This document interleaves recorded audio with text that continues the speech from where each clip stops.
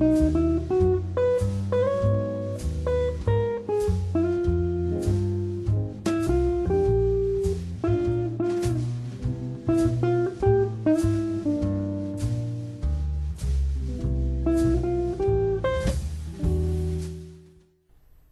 everybody, my name is Pat Hogarty and welcome back to California Real Estate Practice, Real Estate 310. This happens to be show number 28. And today what we're going to do is continue on with the same topic, which is property management that we were discussing during show 27. I was going back through my notes and taking a look at it. What we basically talked about the last time, or we finished off, was the application, or not the application, but the actual contract that you as a real estate agent would sign with the owner of the property in order to manage their property, called a property management agreement. So we discussed all of that. So the concept now is, now you're in a position where, the landlord has turned around, they have decided to hire you to be the person that's going to take care of their property and manage their property. And now the next thing that you're going to do as an agent is that you're going to turn around and advertise the property for rent. You're going to be showing the property to prospective tenants. And then finally, for those tenants that are interested, you're going to be taking a rental application from them. A couple things I do want to mention if you're showing the property. Typically, properties usually are either in one of two conditions when you get ready to show them. If it's one specific home, usually in many cases you may find out that you're going to be showing the home while the existing tenant is still living in the house. This sometimes can be a very delicate situation. I have found out that if I have treated my tenants well, they'll work with me very hard to make sure that I find a new tenant for the house. And plus, by the way, in the rental agreement that I will have them sign, I will have them sign when they first move in, notifying them that, listen, when it comes time for you to move out, one of the things I will need to do is to have your permission to come in and show the house to prospective tenants. The reason why I say you have to make sure you have a really good relationship built with that tenant is because of the fact that you can force your way in there. You can say, I'm giving you notice, I'm going to come in according to the contract, and then you'll find out that maybe they'll say, okay, if you want to come in, come on in. But then they won't have the house clean, or it won't look tidy, or it won't look nice. So if you want the home to show really well, it's a good idea to be working very well with, or working really hard with the existing tenant and explaining to them how you're trying to make this transition phase really go as smoothly as possible. I know myself as a landlord owner, I have done things where I've actually taken and offered to help people move some furniture. I've actually offered to do things like maybe take some things to the dumps for them because I've had a truck. And by doing that, it has allowed me to do some things like maybe get their okay to go in and paint a room ahead of time. So it's amazing if you work with the tenants how they'll work with you. Now, the other kind of a property that you may have is where maybe you have a situation where it's vacant. Vacant properties are really not that difficult to show because usually there's no furniture in it. The big thing you want to do is make sure that it's clean, it's tidy, it's all vacuumed, and there's no garbage laying around. It's just really nice and shows well. And a lot of times that may happen, especially if the existing tenants have moved out and the market's a little soft and you're finding it a little bit difficult to rent the house out. So it might be vacant for a little bit of period of time, or even if it's an apartment. The other way I've seen people do it too is where you're renting an apartment complex and there's people living in the existing unit, and you may very well have other units that are identical to the unit that they're going to be renting. And you may very well want to take and show them those units. I've seen that done before. So keep in mind there's a number of different ways. The bottom line is, though, is that once you show tenants the property, and they finally agree and they say, I really like this property a lot and I really would like to rent it, the next phase that you're going to go through is you're going to obtain from them a rental application. In other words, you're not going to go and immediately sign a lease or a rental agreement with them. What you're going to do is you're going to fill out a rental, or have them fill out a rental application. Depending upon your philosophy, a lot of times, like in apartment houses, they'll actually have the tenants at the same time pay for this fee, because there's a fee for something called the screening process that's going to happen. So you'll probably ask the tenant for a fee to run that screening screening application, which is going to do things like run credit checks and run to see if they've ever been evicted from any properties or anything like that.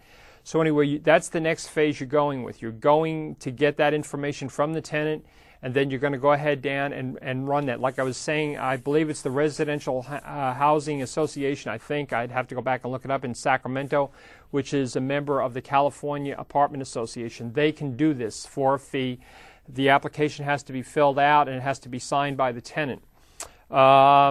Anyway, what I'm going to do is I'm going to spend a little bit of time going over that application. One of the things that I have found out through my own personal experience is that normally if people do not have anything to hide, they're more than willing to share that information on the form. If they start to get very kind of fidgety about, well, I really don't know if I want to disclose this, I don't know if I want to disclose that, people are not going to rent to them. And so usually you can tell you'll develop like a gut feeling for this, that you'll know whether or not these people are really going to be kind of telling you the truth, so that when you go down there and run that application, that it's going to come back clean. Also, too, if you charge them a fee, they'll know that if it comes back and there's a problem with it, that their fee is gone. So that's another way that you kind of pre-screen them ahead of time. So what I'm going to do is I'm going to go over here and move over into the rental application for a minute and just go through a couple items so you're familiar, not the whole thing, but just a few. Up here at the top, it just says that this is the tenant, okay? And the total number of applicants, that is important, so you want to know who's all applying to pay the rent. It could be a husband or wife, it could be, if people are going to college, it could be roommates, it could be a lot of different people that are applying. You take the application for the property located at, so this is where it is, like 123 Main Street, apartment number 5, whatever. Then what the amount of the rent is and how much it is. Is it per month, per year, how often is the rent going to be collected? And then the proposed move-in date. In other words, when do they plan on moving in? The first of the month, the middle of the month, the end of the month, you want to know what that is. Down here is the personal information you're going to have them filling out, and this is information that they use in order to run those background checks. So they're going to be looking for things like this. You want the full and correct name of the person. And this is very important. A lot of times you may need to go back to the person and say, before you submit the application, now, are you sure this is the name that we're going to be able to locate your records under? And sometimes some of you may say, well, why would I do that? It's sort of a silly question. Why wouldn't they divulge the right name? The reason why I say that is because a lot of times people will do things like get married, and they'll forget that all of the records are underneath their old name. So things like that will happen. And so you need to ask them, is everything going to be underneath this particular name, or is there another name that you may be listed under? Social Security number, driver's license number, the state where the driver's license is, the date it expires, their phone number, home, work, and other, how to get a hold of them, and their email address if they have one, especially if you're renting to people that are from out of town. The names of the proposed occupants. What you want to do is know who's going to live there. You don't want to be renting the place out to find out that you think it's a husband and wife and maybe a child, and come to find out you're renting out and they're turning it into a rooming house, which was never designed to do. So you want to know who's going to live there. If they have any pets. This is another area that's really, really important, because a lot of times, let me just tell you a little bit about pets. Pets are something that, some people say, oh, I have a cat, a dog, that's fine, that's fine. But, pets can do an awful lot of damage to a house. I mean, I have seen, just to give you an example, Bob, if you want to come back to me, I'll give you an example of this. I have a friend of mine that bought 2 duplexes one time. And what happened was, I think they were out in the Carmichael area. And what happened is that out of the 2 duplexes, which was a total of 4 units, 3 of the units were vacant. And so he was buying these units as what we commonly refer to as a fixer-upper, something that needs to be fixed. He had 1 unit that was occupied, the other 3 were vacant. Those units had some broken windows in them. They had carpet that needed to be replaced or whatever. So one of the first things that he wanted to do was to get the windows replaced, because in case it rained, he didn't want the rain blowing into the house. Well, what ended up happening, he calls out the glass guys. They come in, they replace the windows. He goes, I think he was going away for a couple days out of town, closes the place up, closes the doors, comes back on Monday or Tuesday, it goes to open the doors on the place, and the odor in there just about knocked him right down flat out in the front of the house, the smell. What happened is that broken windows were allowing the air to circulate through the house and keep the smell out. By closing the doors, what happened is it trapped it all inside. And what happened is that the animals that had been in that house, they had, let's say, they had gone to the restroom in the house, and the carpets were just soaked with this, and he ended up having to rip everything out. And so it's a real big problem. And also, a lot of people today are really, really concerned when they move in. They can have children that have things like allergies to cat hair. Cat hair, for some reason, seems to be a big problem. Dogs, and especially if people smoke, is another thing, because what happens is you can find out there's fewer and fewer people that smoke, and those people that don't smoke, what happens is for some unknown reason they develop a really good sense of smell, and you can find out you have your place really fixed up really nice, really well, and there's some odor in there, and you're having a heck of a time trying to rent it out. So keep in mind that this is a real important issue. Do you want to rent with pets or don't you? It's totally up to you, but make sure you're aware of that, and then you also may want to get a pet deposit, so that people know that you're serious about this. It's very, very important.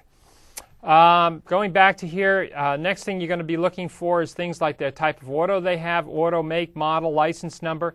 This becomes important, that and other vehicles, because of the fact that if say, a car is parked in front of the house or in a spot, and you don't know whether it's theirs or somebody else's, especially if it's in like a condominium or a home, or some of the newer homeowners associations, and if they can't identify who the car is, after it sits there for a day or two, they're going to tow the thing. So you want to know who in the world, what their license plate numbers are.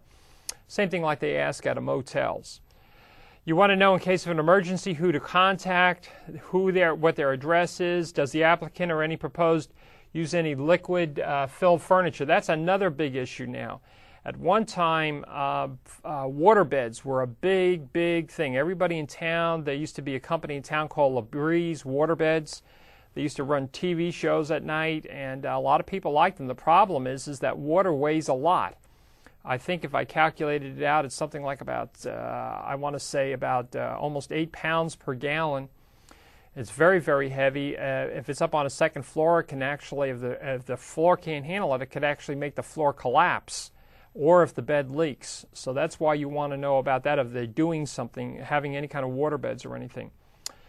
You want to know if the applicant's ever had an unlawful detainer, and if so, what the problem was. Has the applicant ever been convicted of or pleaded no contest to a felony? You want to know what that was.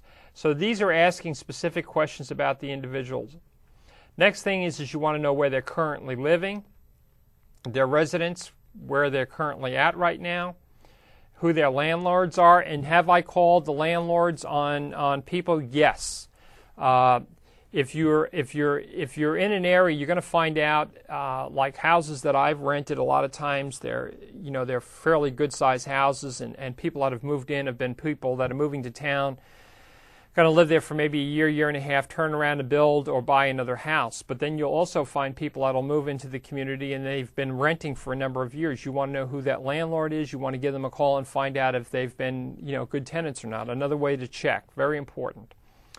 This is their income, employment history, and income here. So you're filling all this out and who their supervisor is.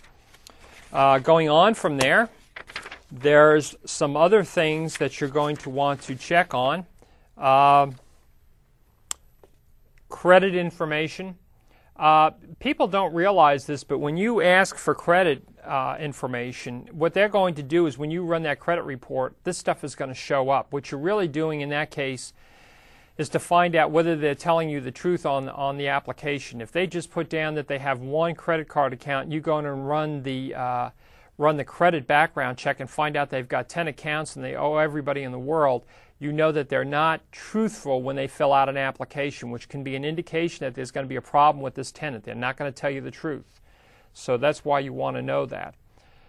Here's any kind of personal references that they may have, and nearest relatives. Okay?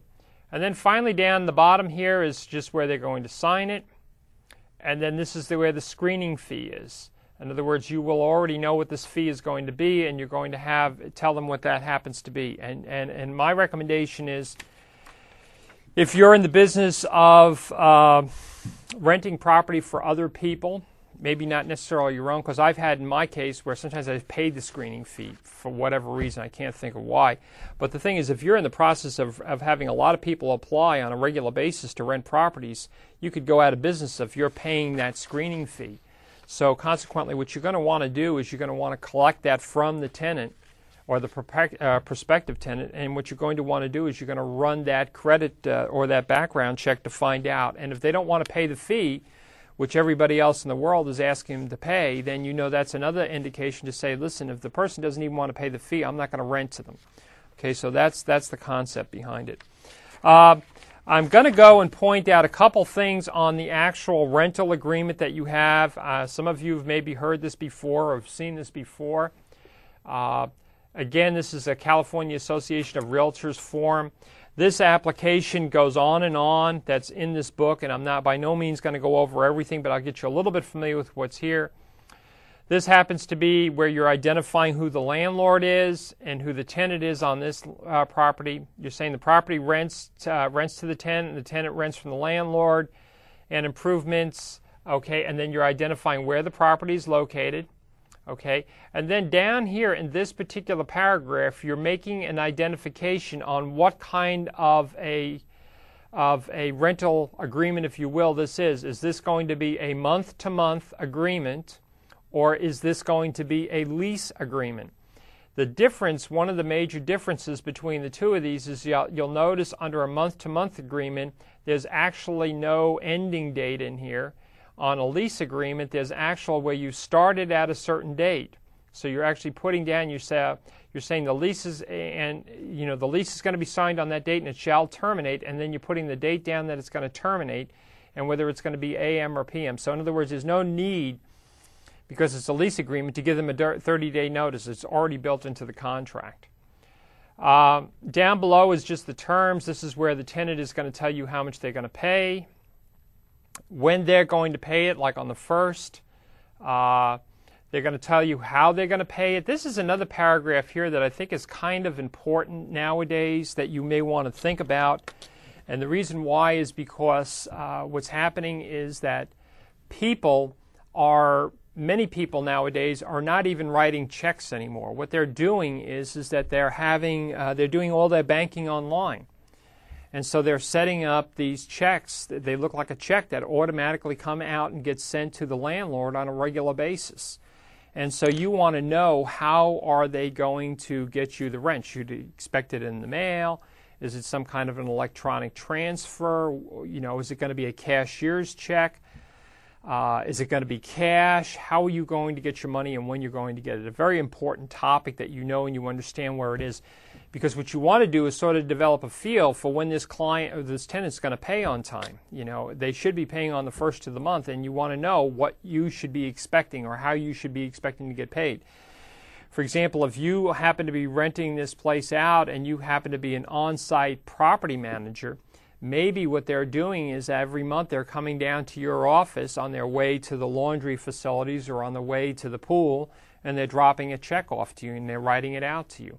Or maybe they're giving you not a cashier's check, or a money order. So there's a lot of different ways. You want to know how you expect to get payment for that. So somebody doesn't come in and say, well, I sent you a check on that. And you go, well, wait a minute. You told me you're not sending checks. You're going to pay me with a money order. Or you're going to pay me electronically. I didn't get the money. Where is it? That kind of a thing. The next thing is this area is going to be talking about the security deposit.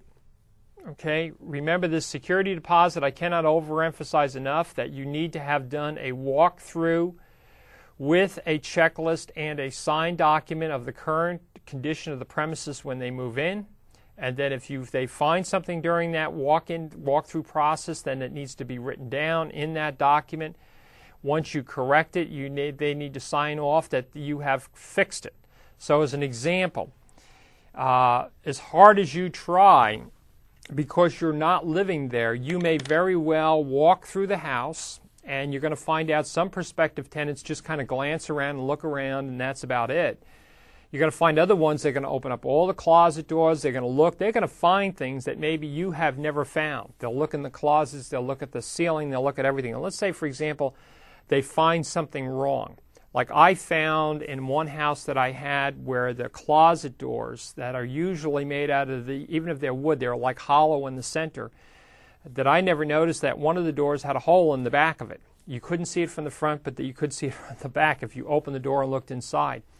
So the tenant this person was somebody that walks through and looks for something. So they wrote that down. They said there was a hole in the back of that door. Once that was written down and I corrected that problem, I had them sign off that I fixed it. Now you may say, well, why in the world would you ever want to sign off that you fixed it? The reason why you want to do that is that later on, when they get ready to move out, there's an expectation on your part that there had been a problem, you had corrected it, they had seen it, and therefore that when they moved out, there should be nothing wrong with that door anymore. The other problem you're going to have a lot of times with these walkthroughs, especially if people have lived in the place for a long, long period of time, is what they consider to be normal wear and tear. That's going to be a difficult situation, and you may want to sit there and talk to the tenant about what your expectations are. You may find out that your understanding of normal wear and tear is the fact that when you know that you can understand where the people are going to occasionally maybe drop something on the carpet, but the carpet should be cleaned. You should not be moving back into the house or going through that walkthrough and see great big stains on the carpet. That'd be an example. Or that there would be normal wear and tear where the blinds are about ready to fall off the window. Or normal wear and tear would be something like I've seen where I had a house where I had a couch in a family room. And what happened is that I guess the kids had come in from the outside, had never wiped their feet, and would sit in front of the couch and move their feet back and forth. And when you picked the couch up, you could see where they had worn the dirt completely through the carpet. So again, that's whatever the expectations are, you need to sit down and talk to them about that, the condition that you expect the house to be in when they move out. Okay, very, very important. Or if they don't have it in that condition, then you're going to hire somebody to correct it, and that's going to come out of the deposit for them, okay? And you need to account for that, by the way. Anyway, security damage deposit. Okay, so pretty much most of this is, most of the rest of the form. Okay, I think that's it on there. The rest of these are typically, you may not even be able to see these in the book. I can blow them up a little bit. You probably want to look at a fairly large, I don't know why they made them this small, but this part of the form is talking about what happens if you have late charges or return checks. So keep in mind that if you're the landlord or you're representing the landlord, that landlord still has a responsibility to make their monthly payments on time. Where do they get their monthly payments from? From the tenant. If the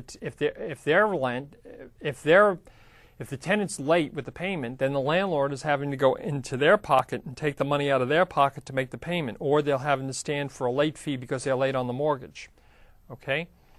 Parking is another thing you want to make sure people are aware of. In other words, whatever the particular or peculiar parking situation is, can you park in the street, park in the driveway? You don't want them to move in and find out that they're parking on the lawn or parking in areas that you don't want them to park in, or if there's any kind of special restrictions on the parking. You may find out in some areas you can't park in the street overnight, okay, especially if there's very strong homeowners associations. Storage is another thing. Storage of any kinds of items that they may have. Storage is permitted as of what follows, what kinds of things you're going to allow them to store in there. I had some tenants, not that there was anything wrong with it, the tenants were nice people, but what they did is that they had moved from a home that had roughly about 3,500 square feet into a home that I had that had about 1,800 square feet. And they put a lot of stuff in storage, but I'm telling you, they put a lot of stuff in the garage. And one of the first things that went wrong after they moved in is the garage door opener broke. And you should have seen me trying to change a garage door opener with all this furniture in there. It was really a pain.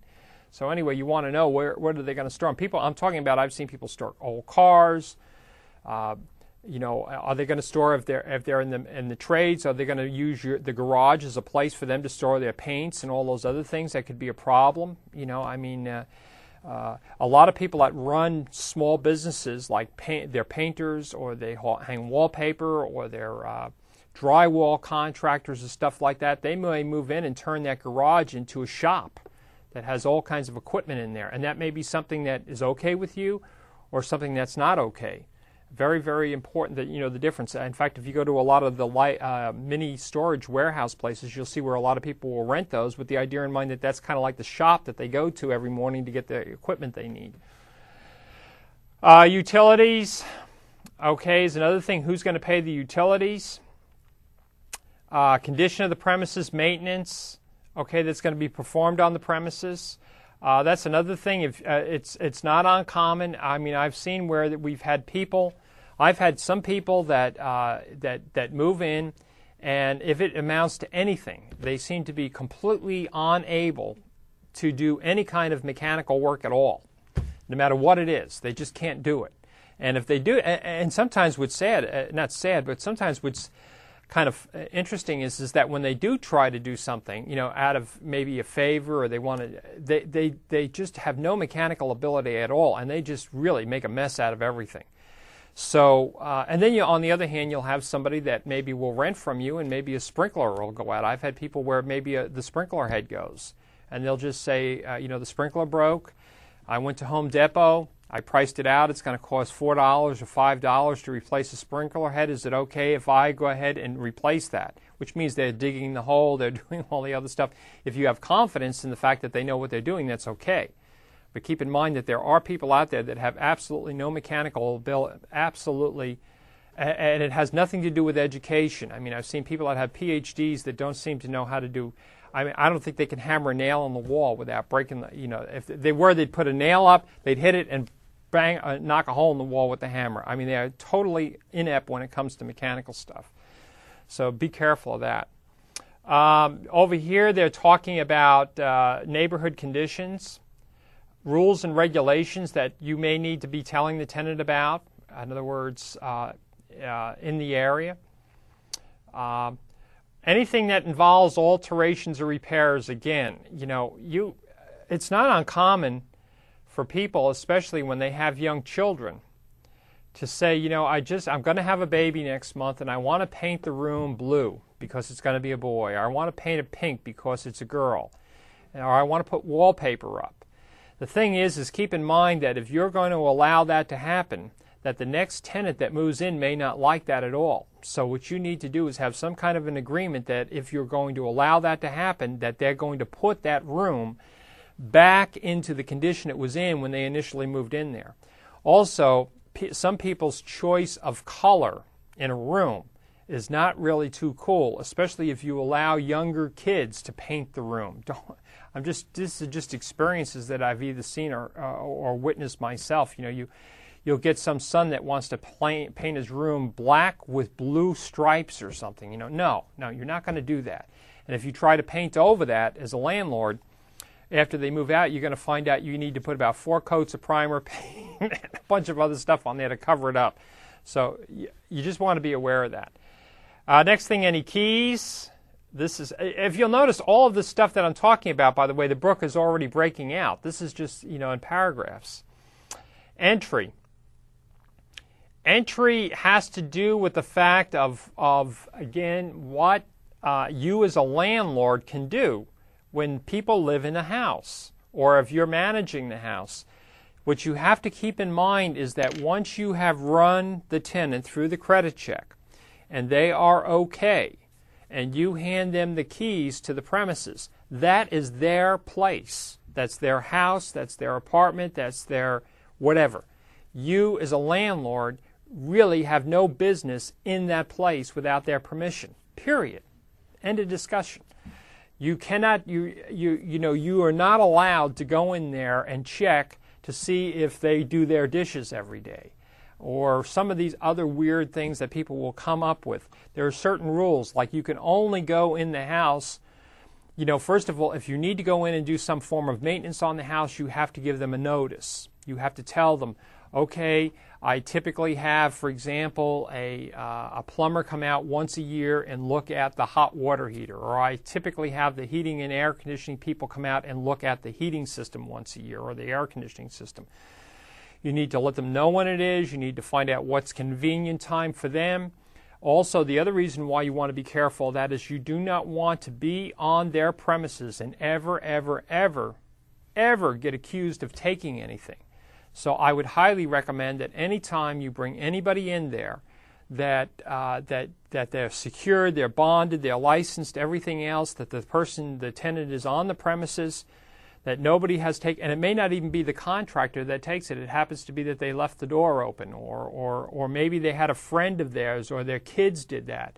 You don't ever want to be in a situation like that. You want to make sure that in my mind, I have never gone into a house without having the tenant there. I have asked the tenant for permission to go into a room. I don't care if I've even lived there myself in the past. I never do that. I want to make darn sure that there's nothing has happened that I could be ever accused of taking or destroying or doing any damage to their property. I just don't need that headache. Okay? Enough said there.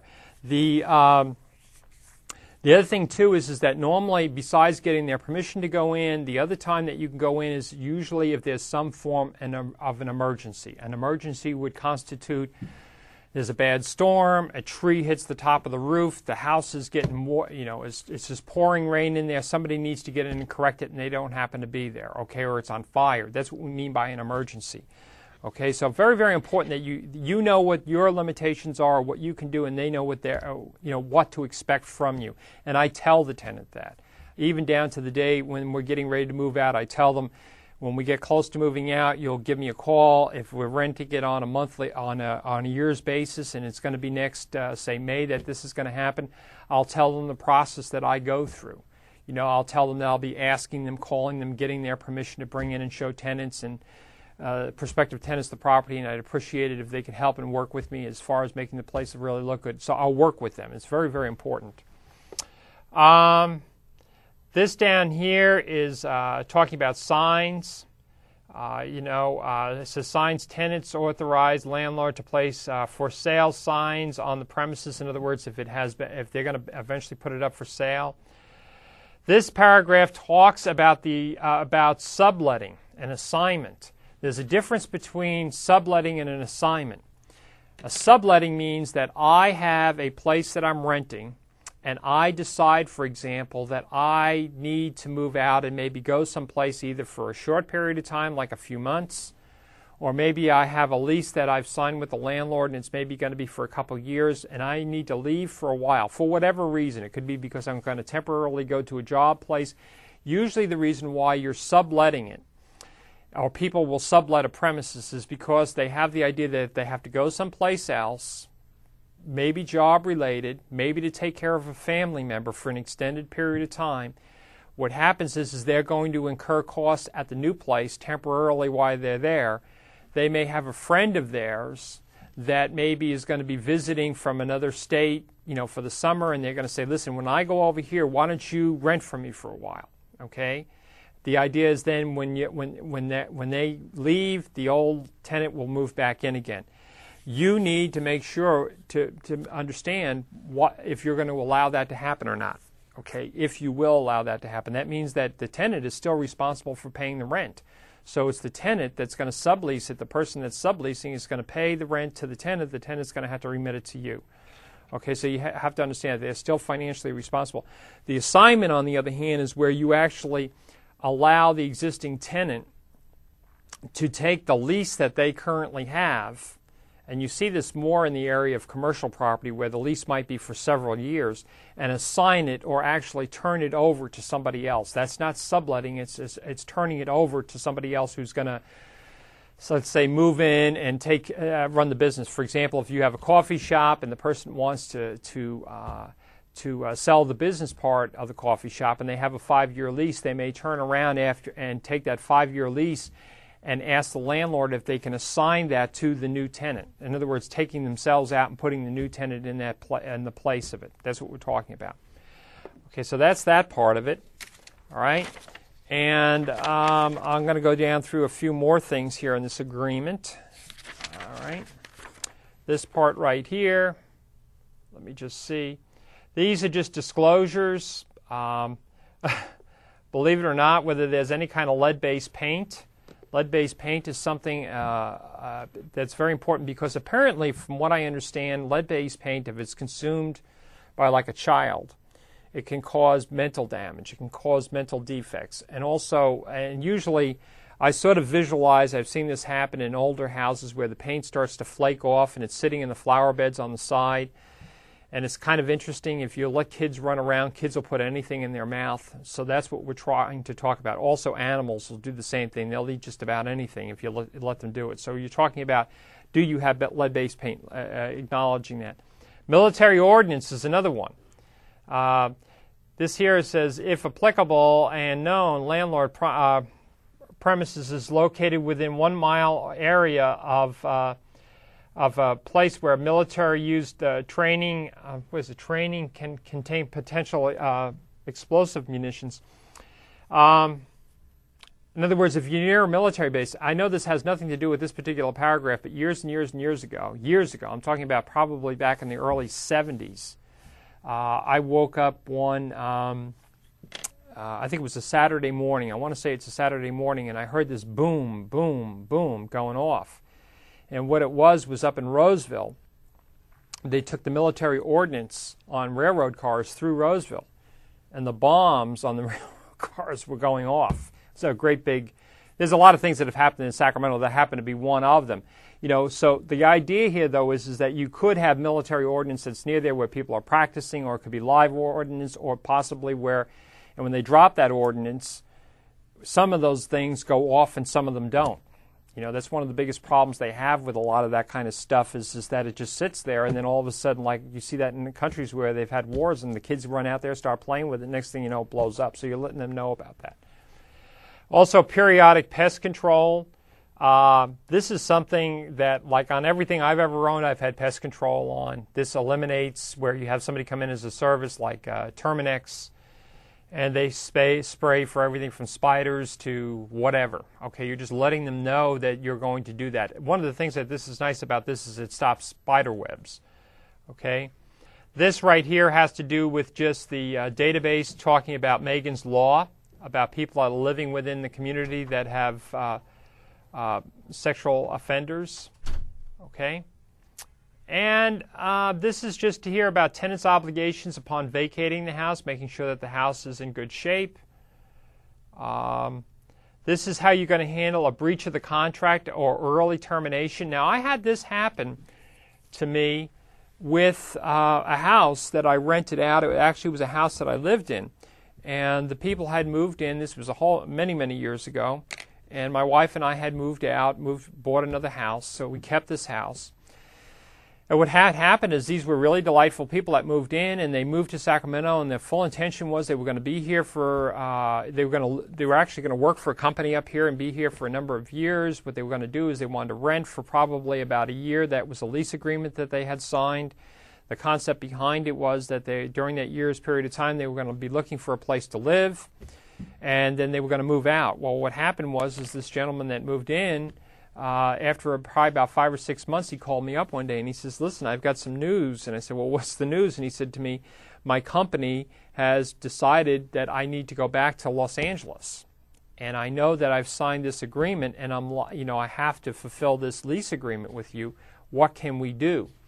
And what I did in that case is we just sat down at the old coffee table and just talked about what could be done. And I said, okay, I'm going to work with you. What I'll do is, if it's okay with you, I'm going to go ahead and put some signs out. I'm going to put an ad in the paper. Let's make sure the house is clean. I'm going to show some prospective tenants through the house.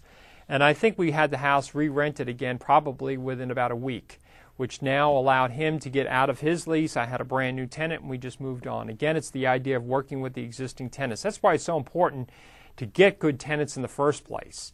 I mean, a lot of times when people say rental property is not very good, that's because they don't spend any time screening and working with tenants. If you really do a good job screening and getting good tenants, you'll have a good experience working with them. And also if you treat them right when they live there. Very, very important.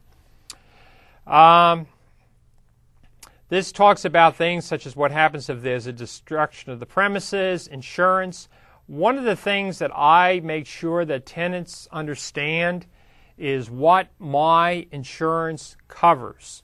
And this becomes important, I feel, because of the fact that you may very well, especially if you have people that, there's a lot of people that are just not familiar with this topic. The concept is that if you're a landlord and you have insurance on your home, your insurance covers you in the event of a fire or damage or whatever your policy does. It covers you, your premises, the house, the structure itself. It does not cover the contents of the tenant. And so I have always said to the tenant, you need to talk to your insurance agent about getting a rental policy that covers things like if the house did catch on fire, would pay to replace the contents for them, or if things are stolen, or if maybe they've caused some sort of a hazard themselves on the property and somebody's gotten hurt and they get sued.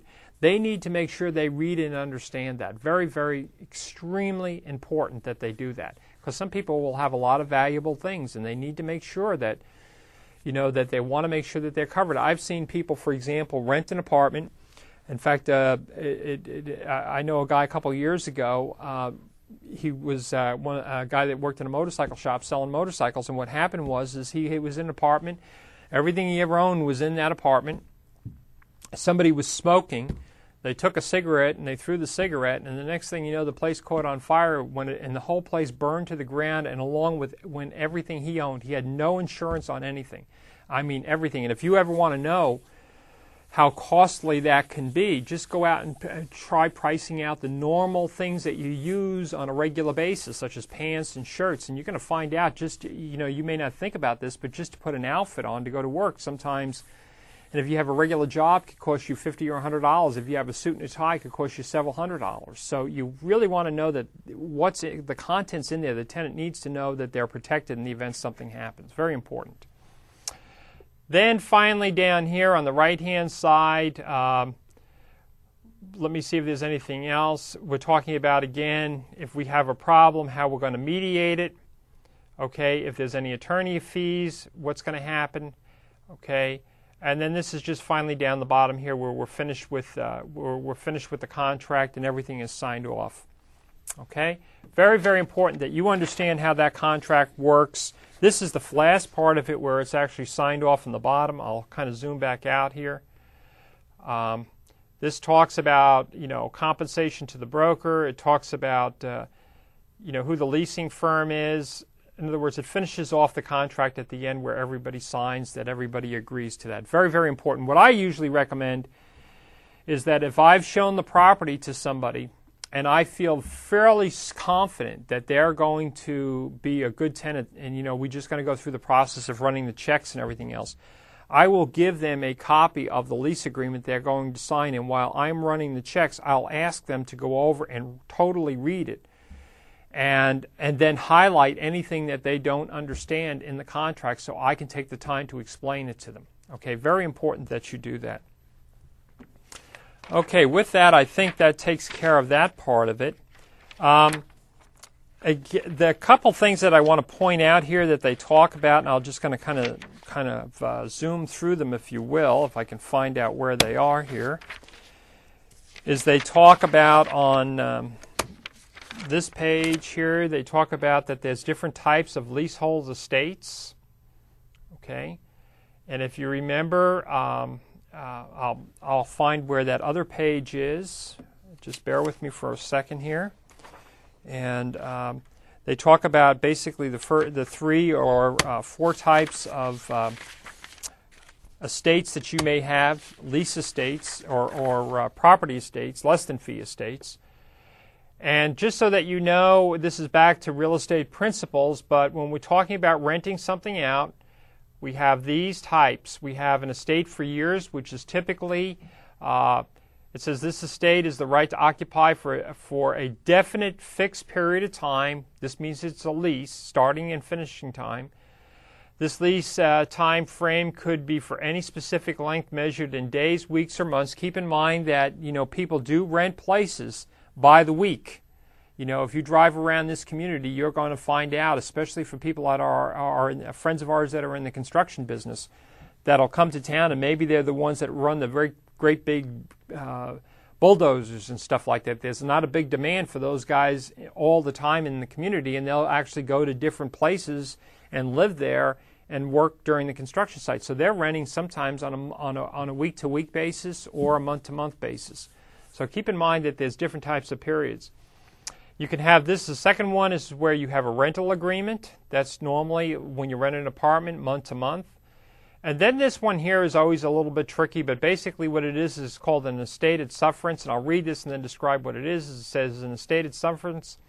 This estate is created when a tenant obtains possession legally, means that they had the owner's permission, authorization, and had a signed lease or rental agreement, okay?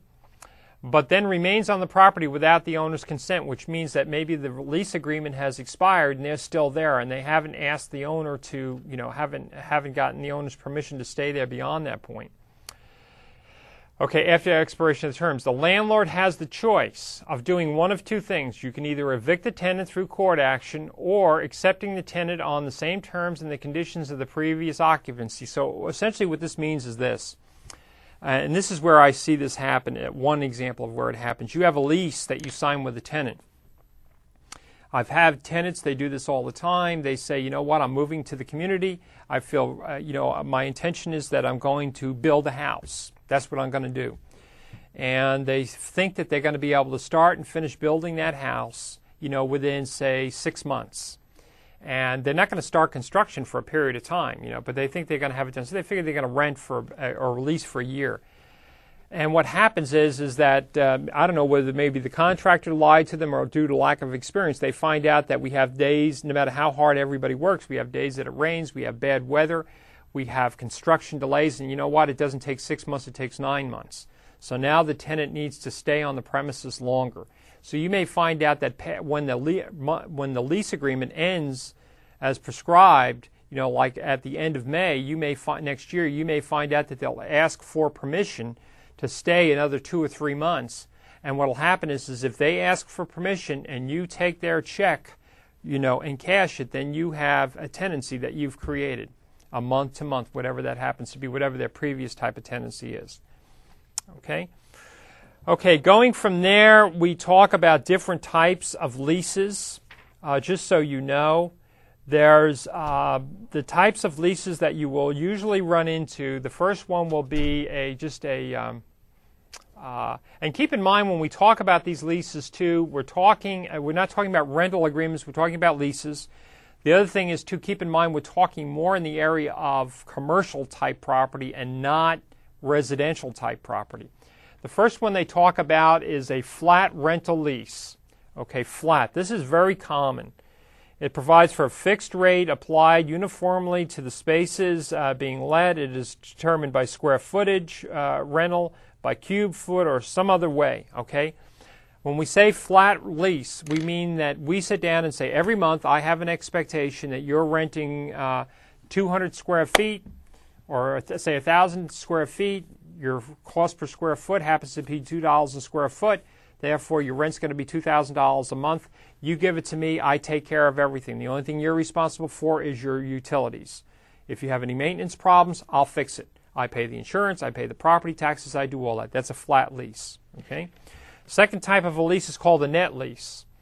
Again, this is used in commercial. What this is that and I'll read this really quickly, it says, under this type of a lease, the tenant agrees to pay a fixed rent plus expenses of carrying the property, such as taxes, insurance, maintenance, and repairs. That's called the triple net lease. You'll see those in the newspaper, typically in the area of commercial property, not residential. Okay. The next one you'll have is a gross lease. Again, this is where the tenant pays a flat amount and the landlord takes care of all the expenses. And then the last one I think we'll just talk about here is something called a percentage lease. Let me see how they have this laid out. It says a percentage lease commonly provides for a minimum fixed rental plus a percentage of the lessee's gross business income. An example of that would be somebody that has a place for rent in a shopping center. If you take a look at shopping centers and you notice that the shopping centers on a regular basis will have different types of promotion activities going on, like this time of the year you may see they may have an art show, they may have a car show, they may have something else where the whole center is trying to promote itself to have people come in. The real incentive for that landlord to do that is that every time if he's able to get more tenants to come in, or I'm sorry, more people to come in and shop in that store and hopefully spend more money, the tenants will make more money, and then therefore he's going to get a percentage of their sales. Okay, so you usually see that in retail is where you see it, retail space. Okay, and then another lease that they have in here is something called a graduated lease. A graduated lease just means that it starts off at a certain amount, and what will happen is that the lease amount will go up if some form of an index goes up. So a good example would be things like cost of living index, okay, or something to do with interest rates, something that indicates that it costs more money to do business today than it did last year. So what you do is you have built into the lease that if this index goes up, their lease will go up. Okay, that's called a graduated lease. Okay. They also talk about the fact that if you are managing the property, you need to keep accurate records of where all the money happens to be spent. Very, very important.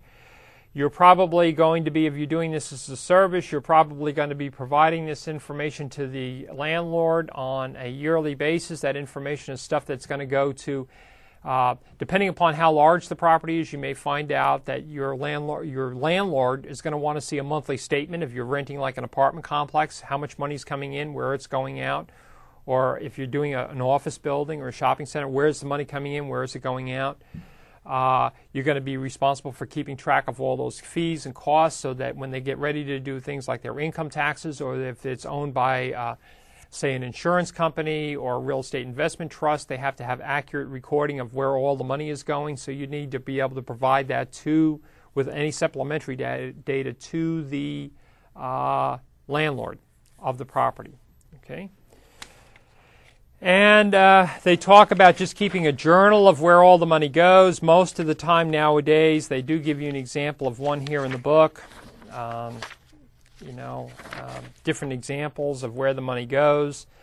The bottom line is that most of this stuff nowadays is kept on a computer of some sort with the date and the time and where the money comes in, how it's getting into the, how it's coming in, where it's coming from, is it paid on time, all those expenses are happening usually on a computer system nowadays. Okay, and let me go getting close here to the end.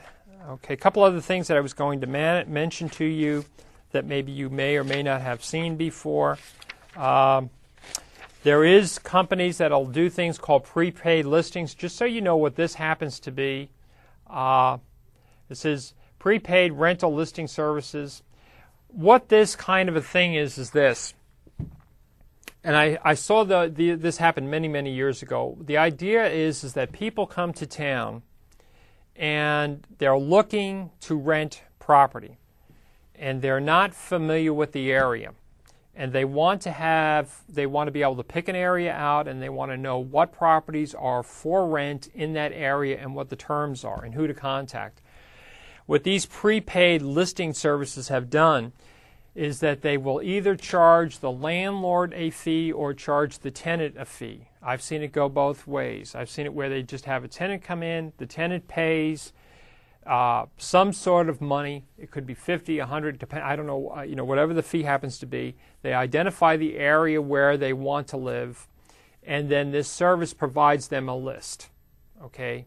And again, it could be something where maybe the landlord's paying for some of that, and maybe it could be where maybe the company is just going in and constantly searching for any new rental properties that are on the market. They may have very well where it's kind of like the employment services that we have nowadays, kind of like the Monster.com is an example of that for employment. Where the businesses that are looking for people will pay Monster.com to list a job that's available. whatever that happens to be, computer programmer, accountant, attorney, or whatever, but the people that actually use the service don't have to pay for it. It's free to them. So it depends. It can go back and forth. Okay, so that's what we mean by a prepaid listing service. Okay, I think we've talked about this before. You as a manager, probably if we would have more or less summed most of this stuff up, you are responsible for managing the property and making sure that it's managed correctly, making sure that you're doing everything in your power to get the maximum amount of rent out of the property, to make sure that it's maintained well. That's why you're getting paid this fee, that you're putting quality tenants in there, and to actually help improve the value of the property by having good, solid tenants. Because if it's rental property, typically the value is not in the cost or it's in the market. It's usually in how much money it's going to produce. Very, very important. So that's what your job is. And there's a lot of other interesting things in this area. They do finally talk about something called rent control. I could go on for hours about rent control. Basically, we have certain cities in which rent control is sort of a temporary thing in which what's essentially happening is that there's not enough rental housing. So what happens is there's more people coming in than there are rental houses or rental properties. What happens is that the landlords then can charge a higher fee because there's a higher demand than there is supply. As a temporary fix, there's an attempt normally made to slap rent control on it, to say landlords can't raise the rent for this period of time. The problem with that is that they sometimes never go back and fix the original problem, which was that they needed more rental property. And so what ends up happening is if landlords cannot make money after a period of time, what will end up happening is then they will very, very silently make a decision to just sell the place, not make a big thing out of it, and move their money someplace else. But the real problem is that there needs to be better, higher quality, whatever rental property made available for people to live in. That's where the problem really is. So, and there are certain cities that have had rent control for years, and they just never seem to get the thing corrected. And so you just want to be aware of that. Also, something called low-income housing. You will find if you're dealing with some people that are on some kind of subsistence of some sort, you will have where they'll have what we call Section 8 housing. Essentially, this means that a government entity is helping them make the monthly payment. You will find out that there are some landlords that like to specialize in that, mainly for the reason that they know that they're going to get their money. Okay, so again, it's a philosophical thing. The last thing is, and I think this is pretty much it, is talking a little bit about professional associations. For those of you that are interested, I highly recommend that you go out. It's easy to go out on the internet and find these organizations that are, and what's nice about it is that from a professional standpoint, they'll have things like training, because remember, besides what I'm basically saying, there's a lot more knowledge that you need to know about rental property and the laws and everything else that are involved. But what they'll do is they'll have regular meetings where they'll share knowledge, different types of training, things like that. Very, very important. One of them is called the Institute of Real Estate Managers, okay, and that's a division of the National Association of Realtors. So again, and then they have certain specific professional designations that you can get, meaning that you've taken a course of study, that once you've completed that course of study, you get this designation, which means that you have some sort of training or education in that particular area that hopefully maybe puts you a cut above the other people. Again, if you want to pursue this as an area of interest. If you're looking for some jobs in this area, I would recommend you contact some of the larger property management firms in Sacramento. Sit down with them, talk to them, find out what their needs are and what the job possibilities are and what it's like. So with that, I believe we're finishing up now show 28. The next time when we meet, we will be talking about show 29. Thank you for coming. See you next time.